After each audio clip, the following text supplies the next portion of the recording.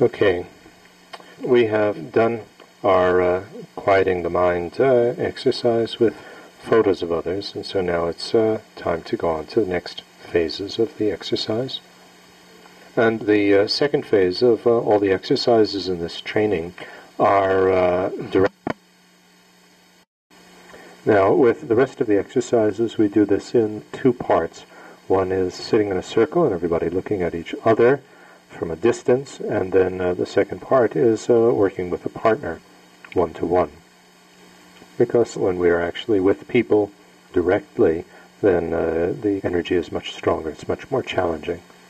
So, although we follow this procedure in the other exercises, for this first part here with a quiet mind, it is not appropriate to do this. This is because if we don't have the caring attitude, then just the quiet mind looking at each other makes a lot of people very uncomfortable. It's a bit, you get the impression that it's a bit judgmental, it's a bit cold, it's a bit distant, and so we don't do it this way for this first part. So, as a substitute for that, what I have people do is to just look at me for this exercise and try to look at me with silent mind, because it doesn't make me feel uncomfortable to have a lot of people looking at me. That goes on all the time anyway. And I will just look down at the floor because it may make you uncomfortable if I look back. For the people who are all the way in the back, then if you can't see me clearly, please stand up or come closer. Right, but it would be better not to look at me in the television, but to look at me live. There's quite a difference between television and the live person.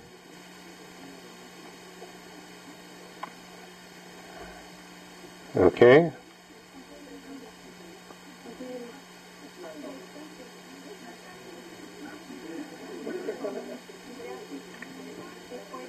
Anyway, everybody's okay? Actually, to make it easier, I'll stand up. Okay, so that's a very good example of what you need to quiet down, is any type of associations or jokes or humorous things that one might see with a person. Okay, first, let's just quiet down.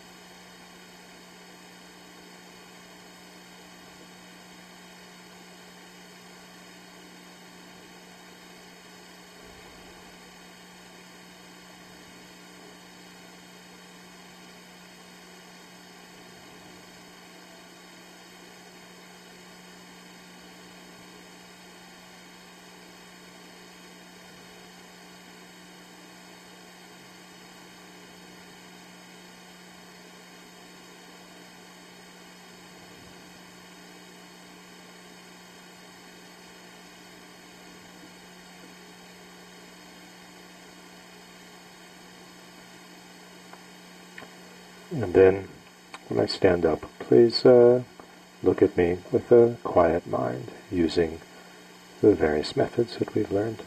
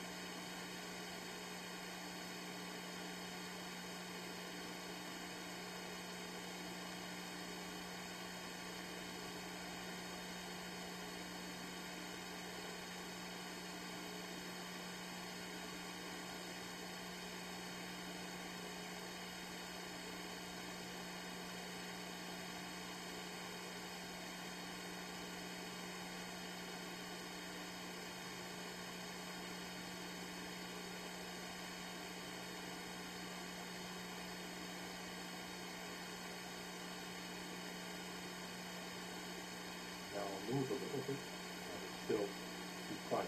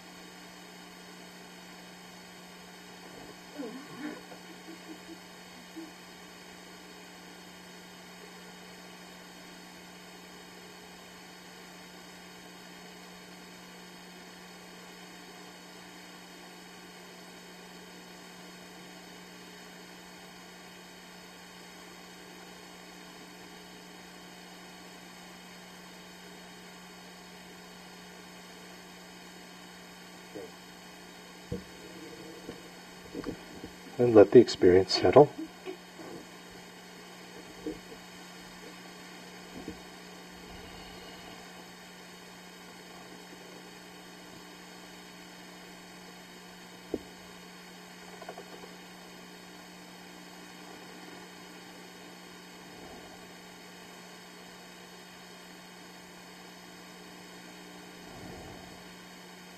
And focus on the breath. And sit down.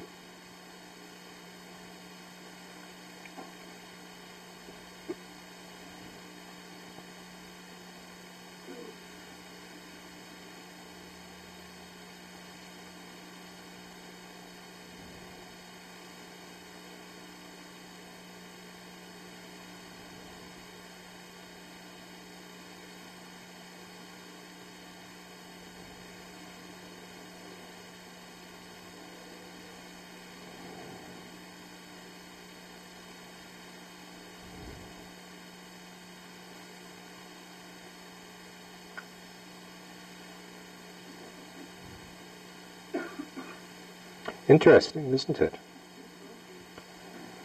Is there a difference between when I was not moving and when I was moving? It's funny how we tend to be like a sports announcer and describe everything in our heads. When something is happening. It's very silly, isn't it? You know, in a sport event, in a basketball game or something. And also, how quickly were you able to recover when I made a sudden motion? Were you able to just let that pass?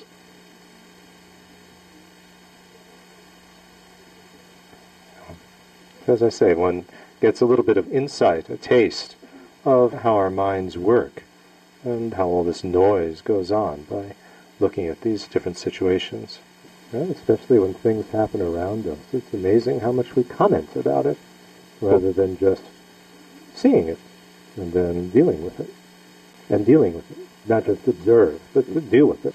Again, the Dharma method, this is what's called the Prasangika method in the technical terms of taking things to their absurd conclusion. It's helpful here. If we can notice that, what am I doing? Am I a radio commentator that I'm reporting it to the world, everything that's going on, and commenting on everything? What a colossal waste of time. And what a big distance that puts me between noticing something and responding. So this is something that we've got to work on. It's to quiet that. We don't need the radio commentator, nor do we need the complainer in our head that's complaining about everything and criticizing and judging everything that we see either. How many times when we're driving, we see somebody else driving and we think, what an idiot. Or stronger. And then we go on and on. We don't even just, leave it at one statement like that. But, even after we've passed them or whatever, we continue this mental comment.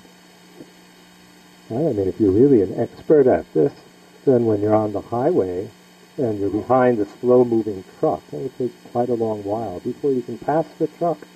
You can do that with a silent mind and not make all sorts of comments about this truck. Then you're really good at this. It's very challenging, isn't it? So, anyway, let's go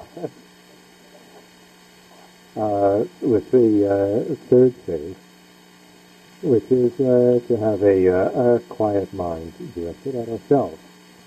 And the way that we actually this exercise we do in 3 parts, starting from gentle to more challenging. First phase, the first step, I should say, is to look at our hands with a silent mind. Right? Look at both sides of the hands, turn them around, and so on, without commenting about what they look like, or your nails, or how beautiful or how ugly, or whatever. Look at your hands with a silent mind. Okay? First we quiet down.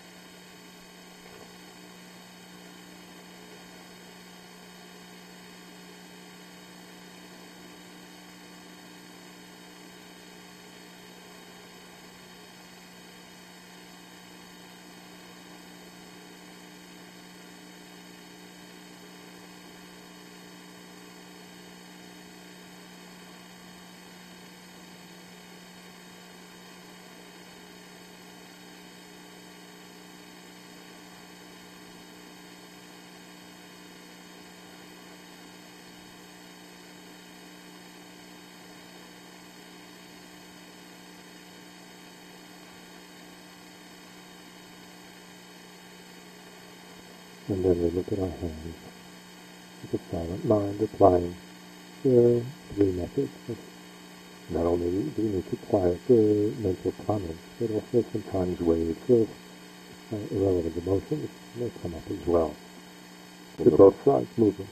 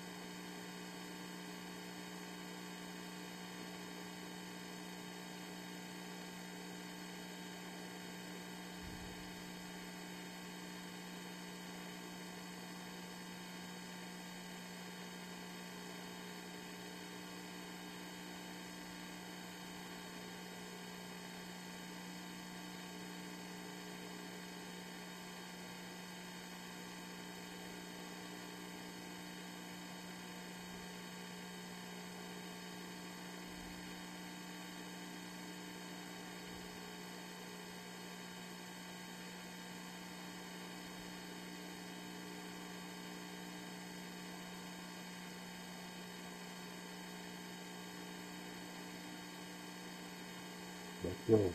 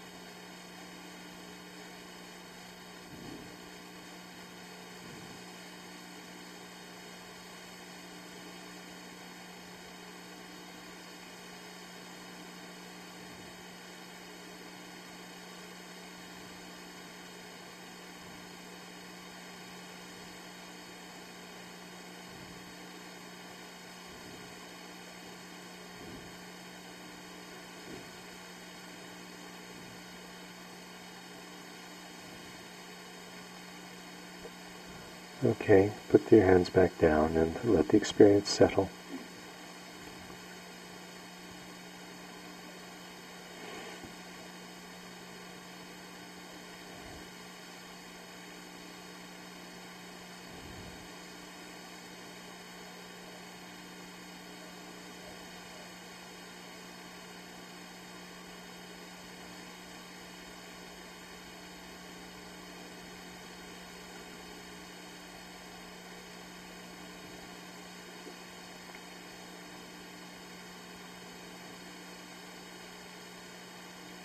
And focus on the breath.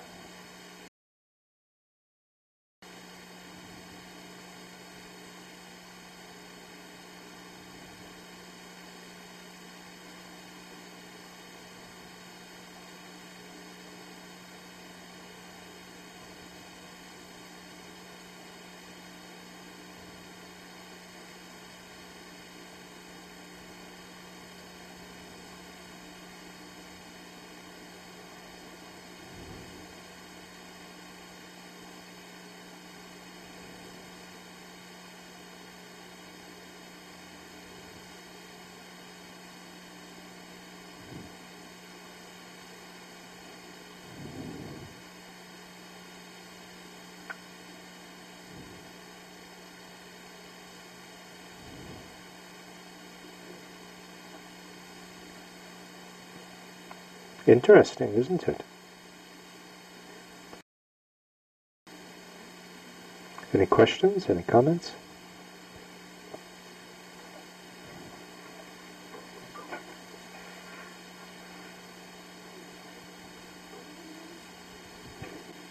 I have found throughout the weekend very interesting and very helpful all these exercises, because I'm amazed at realizing how much noise there is in my head that I didn't know beforehand.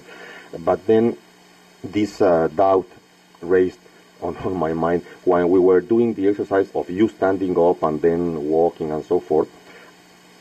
Trying not to make comments took me to the position of being indifferent to other person, to his activities or whatever. So I'm confused and I'm a little afraid of not being able to see the border, the frontier between not doing comments and being indifferent towards others. So that's what I want to be clarified, please. Well, again, this is only one half. Unfortunately, we exist in linear time, and we can only learn one half at a time. We can't learn both halves at the same time. So the caring attitude takes care of this indifference. You can't just have the observing. That's why, so very often some people, when they follow Buddhist practice, they just only do a practice of sitting and observing the breath or observing the feelings in the body and so on. If that's the only thing they do, then this is really very, very imbalanced. So in the Theravada tradition, in which you have this type of vipassana, it's called meditation of just observing the feelings and the breath and so on. It's always balanced with what's called metta meditation on love and compassion. Can't have just one.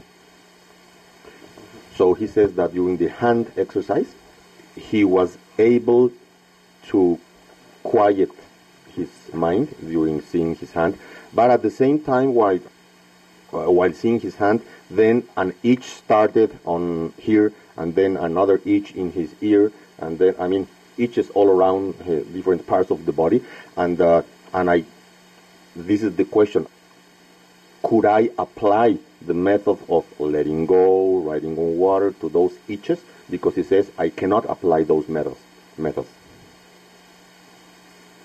Well,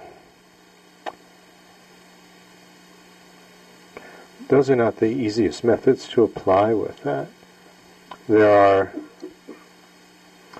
First of all, there's no reason why you can't scratch. We're not doing some really strict Zen meditation that you're not supposed to move, or else you get beaten with a stick. We're not doing that. That's for another purpose. There are other methods that we can use if it would be inappropriate to scratch, which would be, for instance, this comes much later in the training, that just to realize that it's a feeling.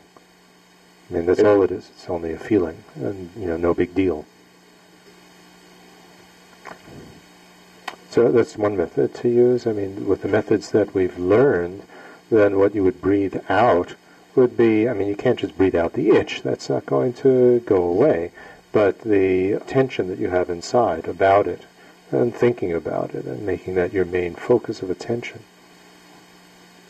But in real life, there's some occasions where it's okay to scratch. Other occasions, like you're carrying a big heavy tray full of dishes and so on, where you can't scratch. You have to wait until you get to wherever you're going and put the thing down. So we deal with it. You need to deal with it. You're carrying the baby, taking care of the baby. You don't just drop the baby in order to scratch your nose.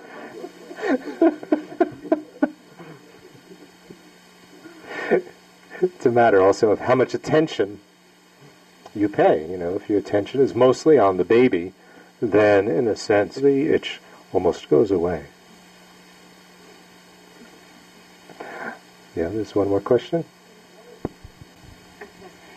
Could you go a little more in depth on why is it that Prasangika school takes things to absurd, and why is that method like that, and if that method of taking things to absurd can be applied to all that we are doing now here? Well, I don't want to get into the deep analysis of why they use this. That gets very, very complicated in terms of the inherent existence of logic in the universe. That gets very, very deep and profound.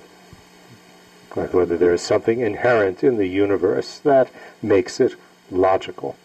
That's a very deep metaphysical. But because the Prasangikas do not accept that there is something inherent in the universe that, from its own side makes it logical, therefore they use this method of absurd conclusions. Well, let me explain it.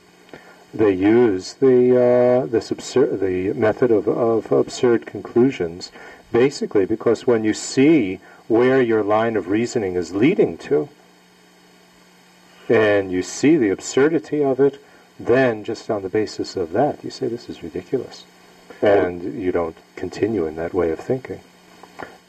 Although they use it, in the actual philosophy, it's used much more in terms of, logical absurdities that would follow from our line of reasoning. From my own way of thinking, it can also be applied in terms of images. So the image of, when somebody comes, am I acting like a puppy dog just jumping up and down and so excited to see them, or am I like a human being? One last question and then we'll go on to the Una next última phase. pregunta y vamos Well, a... I'll have questions after, but I'd like to do the second and third phases of this Me exercise. faltan las... But it's too much to do each phase back to back. You need a little bit of a break. She wants to comment us that she has been having a very difficult time just staying here. She feels she feels a lot of anxiety, and she feels the strong need of evasion,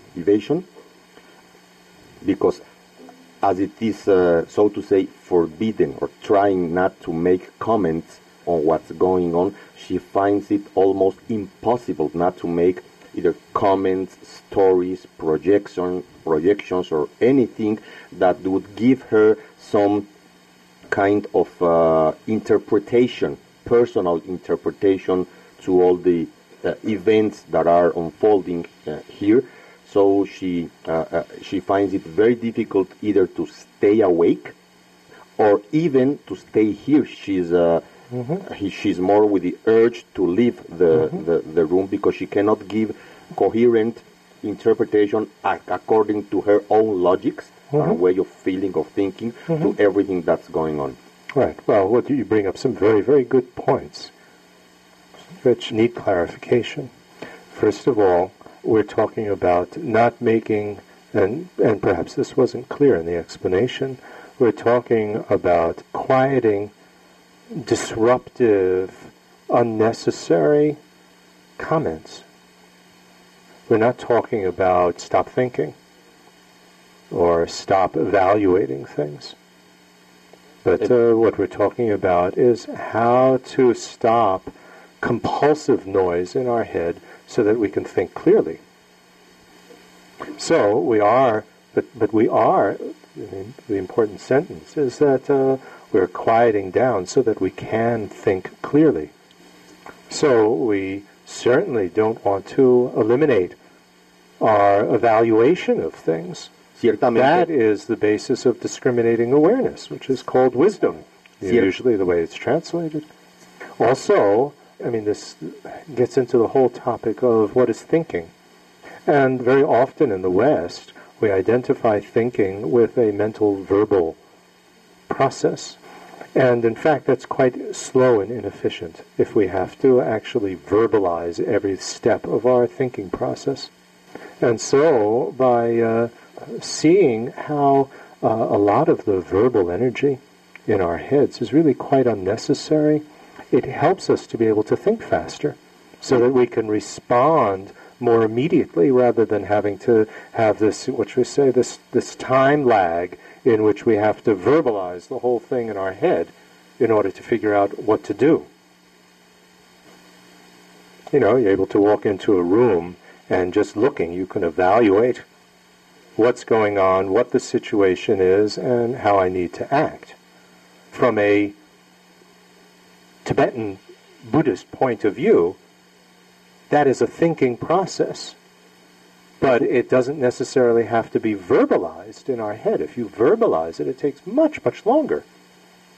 Now, also, the first point that you brought up was also extremely important, which is that in this whole process, we don't want to be like a police person, that I shouldn't think or I shouldn't verbalize. This is introducing a whole different perspective of ethics, and which is really quite inappropriate to this type of training, but natural because it comes from our cultural background. It's a judgmental attitude. If I think, then I'm bad. I'm not following the instructions. Right? In our Western context, ethics is basically an issue of obedience. Obey the laws. So either the laws are heavenly laws, so this is the biblical background, or they are legislated laws. This is the ancient Greek background of our tradition.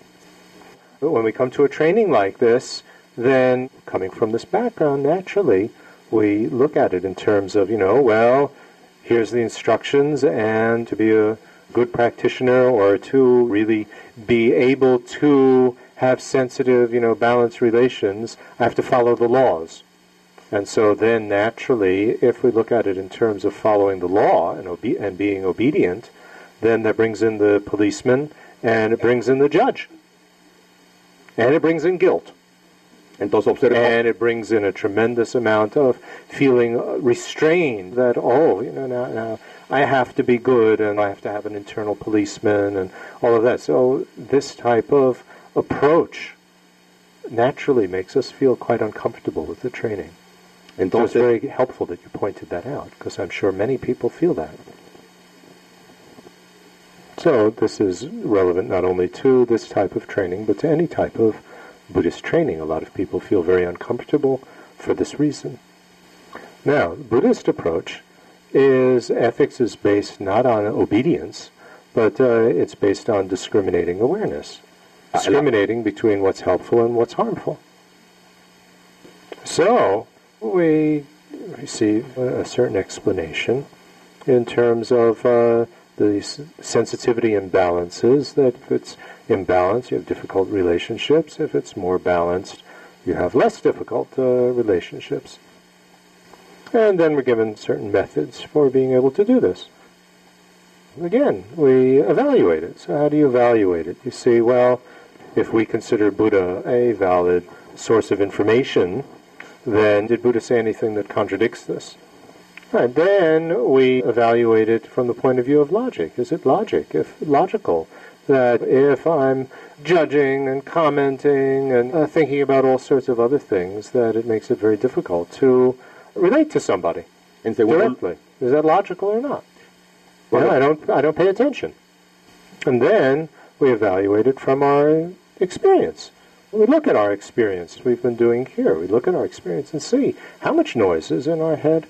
And we try it out, using the method, and see that if we follow the method, from our own experience, does it work to make it a little bit easier in our relationships?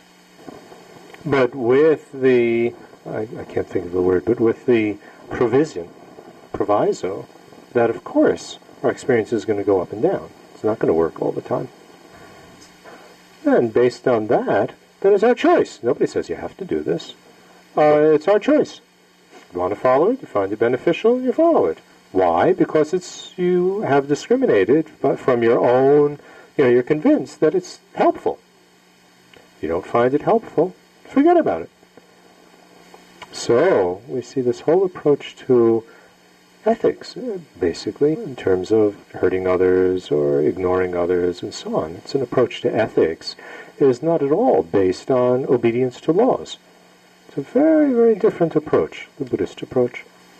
Now, what happens is that even when we know this, when we understand this, because of our cultural conditioning, just automatically, unconsciously, it comes up, this obedience ethic. And so it really taints our practice, because then you meditate out of guilt, and if you don't meditate, you feel guilty, and the whole relation with the teacher becomes one of obedience, and, it really gets very, very messed up. So one has to work with this understanding of what really is the Buddhist approach. And especially one has to watch out for this with a spiritual teacher. If we are having difficulties in our relation with a teacher, then we have to see, is, my discomfort, my difficulty with this coming because I'm looking at the whole relationship in terms of an obedience-based ethics? If it is, we need to see that that's inappropriate. The ethic is based on discriminating awareness between what's correct and what's incorrect, what's appropriate and what's inappropriate, what's helpful and what's not helpful. Never is the relationship based on obedience. That's a different culture. Between what's helpful, what's harmful, what's useful, what's not useful, what accords with the Dharma, what does not accord with the Dharma. So, thank you for bringing these points up. They're very important and very helpful. Now, it would be nice to do the last two parts of the exercise before we need to leave. So, let us do them. So, now we get to the mirror. This is quite challenging. Now, the exercise is it's very interesting because we can already see people looking in the mirror and adjusting their hair and so on. That's not what we are trying to do here. What we want to do with the mirror is to just be able to see ourselves. Eventually we'll come to see ourselves like a human being. So just see ourselves without judging, without, like this, and oh my God, how fat, or how old, or how thin, or all of that. Just see. Right? Because then, if our minds are silent without the judgmental factors, we can see that, I'm looking tired or whatever, and then we can deal with it, take a rest. But if you start to, look at it and then, oh my God, I'm so tired, blah, blah, blah, and you go on and on and on, that's not helpful at all. All right, so there's a difference between discriminating and judging. Right? The judging usually has all the verbal stuff that comes on, which is really very unhelpful. So even when we look at ourselves and we don't say, oh, my hair is, out of place, and we do like that, even if we do that silently, there's a nonverbal judgment there. So we need to breathe out nonverbal things as well, not just verbal. Of course, we could analyze behind that, the idea I have to look attractive, I have to be, all of that. Desde luego, hay mucho behind all of this constant preoccupation with how our hair looks. Okay, so let's just try simply to be able to look at ourselves in the mirror without commenting. Just quiet and emotionally calm. Right, and remember, if we experience a bit of, dissociation here, you can't even relate to who this is we see in the mirror, we will be adding, you need to add the second step, the caring attitude. Otherwise, you're too dissociated. So this is just the first half. Okay, so let's first quiet down.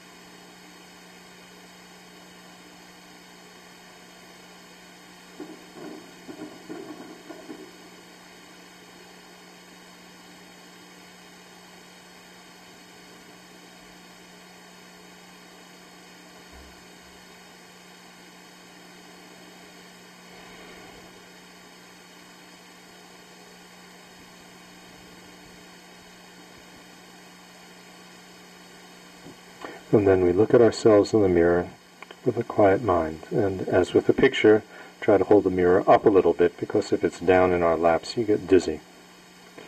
And we just see ourselves the way we are. We're just seeing a fact. No need to judge or comment or complain. And use the 3 methods that we learned to quiet the mind.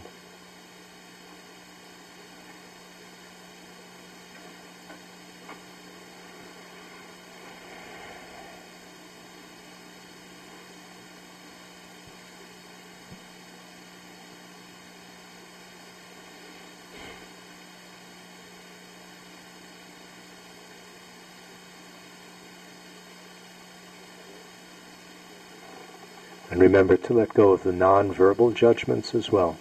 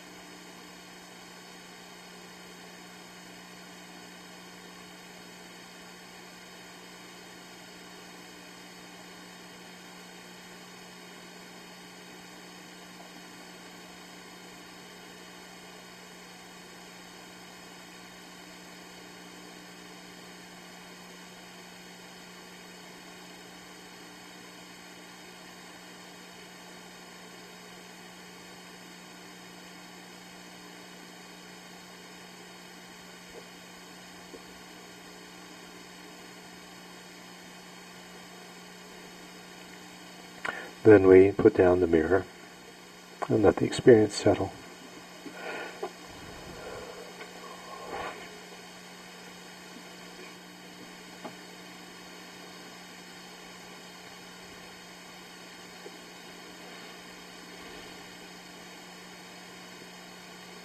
And focus on the breath.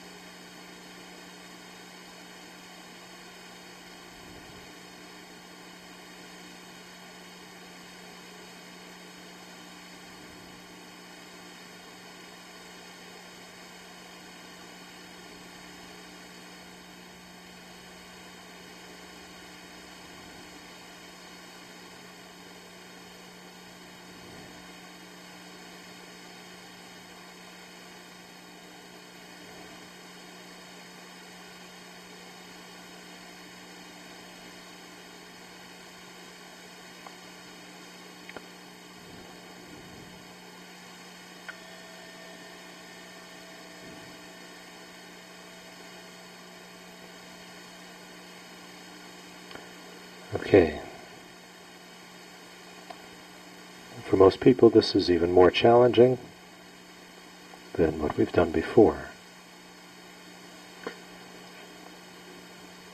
Be able to do it a little bit? Good. Now, although it would be nice to have a little bit of a interval between the mirror exercise and the photos from the past exercise, we're running out of time for our seminar. And so let's just go on to the next and final exercise, so that at least we get a little bit of a taste of the steps of the training.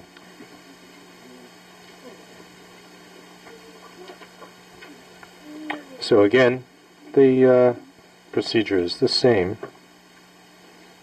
We want to be able to look at ourselves from the past and also think of ourselves in the past without being judgmental, without making comments, to just be able to deal with ourselves in the past in a balanced way. So, again, we quiet down.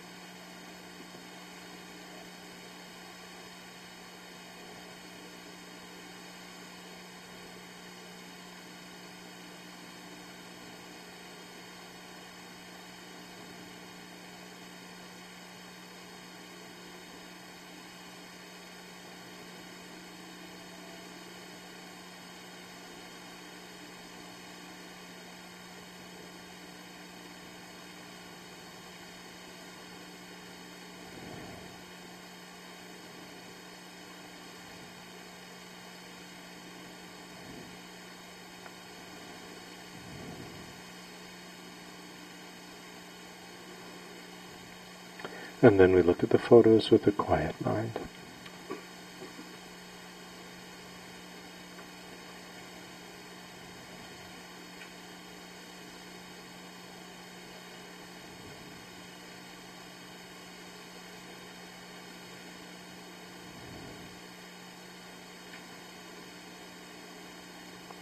If we have no photos of ourselves from the past, just think of ourselves from the past.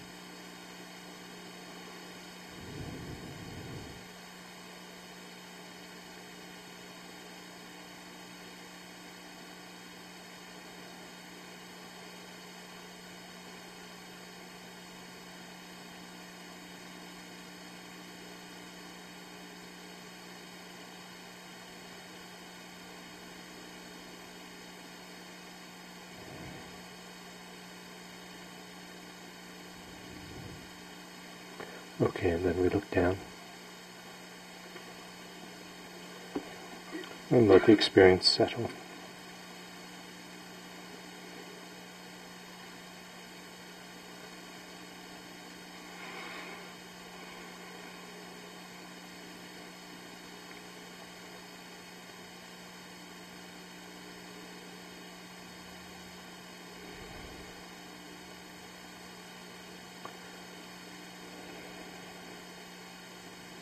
And focus on the breath.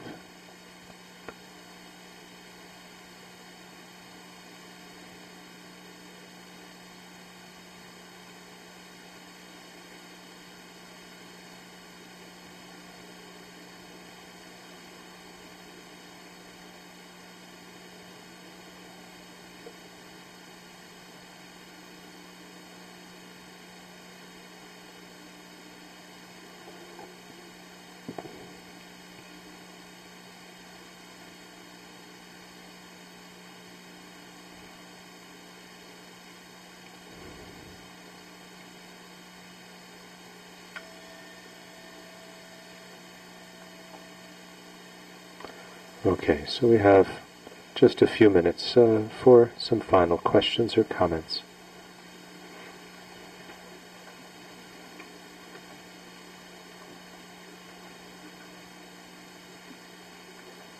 Yeah, Aida?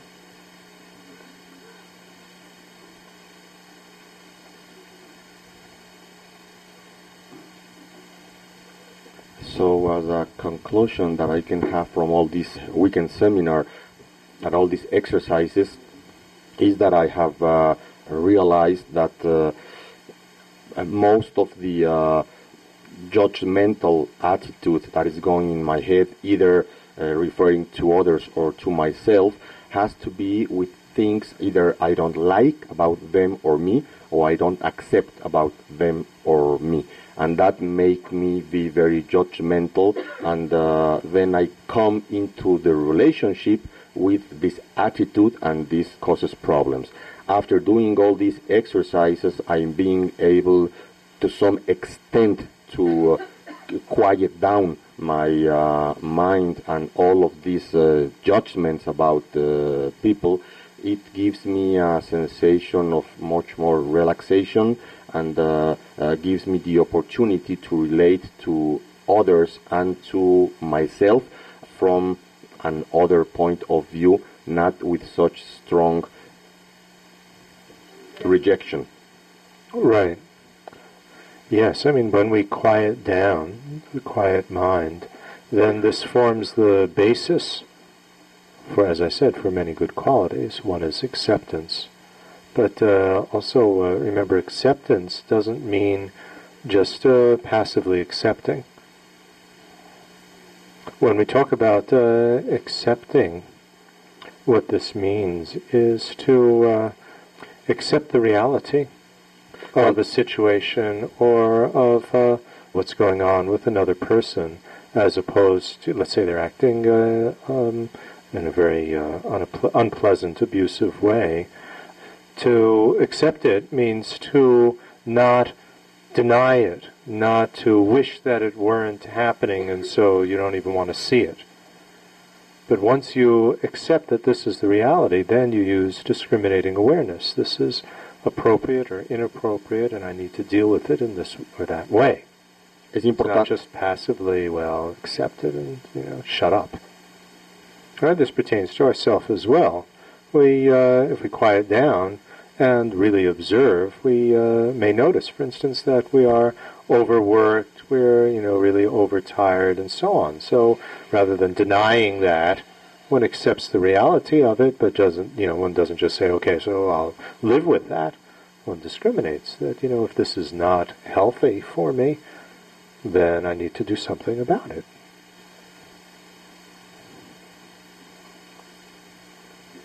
Anyone else? Fernando? When I was looking at other people, I felt like I was in control. I can manage the situation very well. When I was looking at myself, I felt, what the hell are you doing? My anxiety levels start to climb, and I felt I wasn't able to control the situation, and I realized the duality between me and the rest of the universe. This is very, very good. This is part of the process of identifying the source of our difficulties. If we conceive of our experience in terms of me inside, who is the controller and who has to be in control, then it's very difficult to have balanced relationships with anything. With our work, with other people, with ourselves, and so on. So there's a great deal of the training which is focused on changing our perspective in terms of our experience. We want to change it from either being the observer, the removed observer, or the controller, both of which imply a duality of a me separate from everything else, that I'm going to control it or I'm going to sit back and observe it, and to change our perspective to a much more direct and healthy way of dealing with things. So it's good to start to recognize, what are the various things that actually are making us very uncomfortable. The tension that you describe. I mean, it's very interesting when you start to put these things together. The obedience issue, policeman issue, which makes us uncomfortable, fits actually quite harmoniously with the controller issue, doesn't it?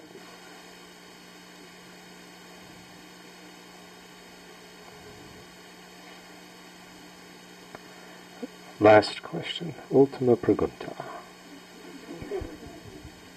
She has a very practical question. She comes from Jalapa, and after this seminar finished, she's going back to Jalapa, so she won't be able to be here next weekend. So how can she go on with the training, or at least with what we're going to see here next week? Would it be worthwhile to see the videos or listen to the tapes, or what do you suggest in order for her to be able to keep on doing this? Well, certainly, getting the tapes or the videos would be very helpful to at least get the second leg so that we're not hopping on one leg. But if we really want to go ahead with this type of training, then in various places, in different countries, even including here in Mexico City, there have been groups that start doing the training. So there's a book, and it's fairly clear, I think, from the book How to Practice.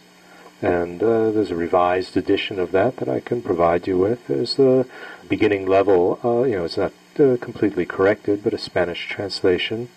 And form a group and go ahead if that's something that you would be interested in. And as you do the training, if you have questions and so on, ask me. Just email. If you're working with the English, I can supply a revised edition. The Spanish version is from the revised edition. It hasn't been published yet in English. There is one group in Mexico City already. One can draw on their experience as well. The only thing that I would recommend, not the only thing, but one of the things that I would recommend is that the group, it's best if it's not more than about maybe 15, 20 people at the most. If it's too large, it's a little bit unmanageable. It's better to make two smaller groups.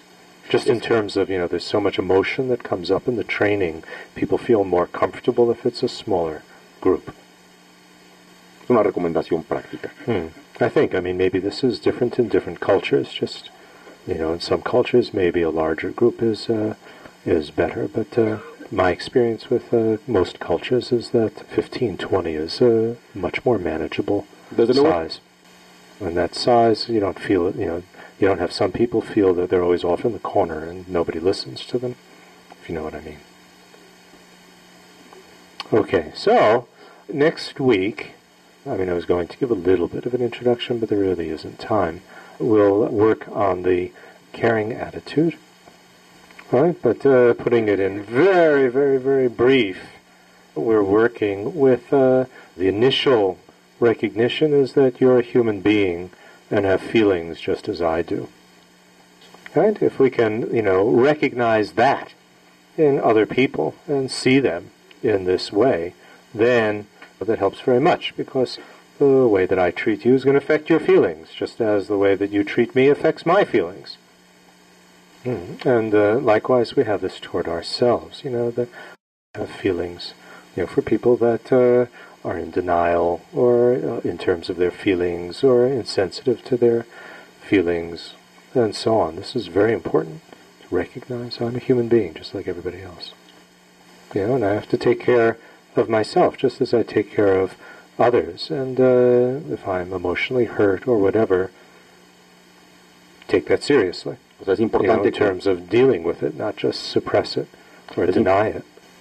Because sometimes we mask our inner hurts with an emotional display of feelings, everything's so wonderful and I love everybody, blah, blah, blah, all of this. But actually, this is a smoke screen, in a sense, masking over an inner hurt and an inner, a denial of what's really going on inside. So the basis for being able to deal with that is respect for ourselves and recognition that I am a human being and I do have feelings, just like anybody else. Okay, so if you'd like to come for the next weekend, you're certainly most invited.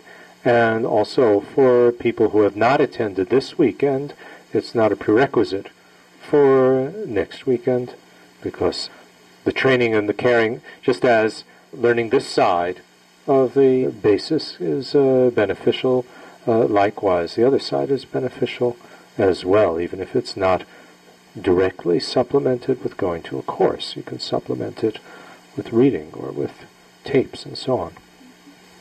Okay, so let's end with the dedication. And the dedication needs to be appropriate to our original motivation.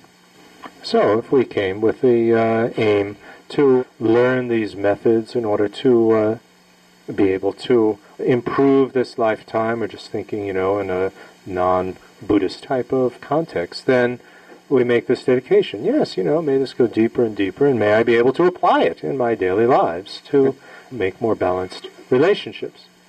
And if we're practicing, if our aim was to take more steps in the safe direction toward liberation and enlightenment, whether we're doing this from a Dharma light or an actual Dharma perspective, then we dedicate, may whatever positive force or understanding we've gained contribute as a cause for achieving enlightenment, to be able to be of best help to everyone.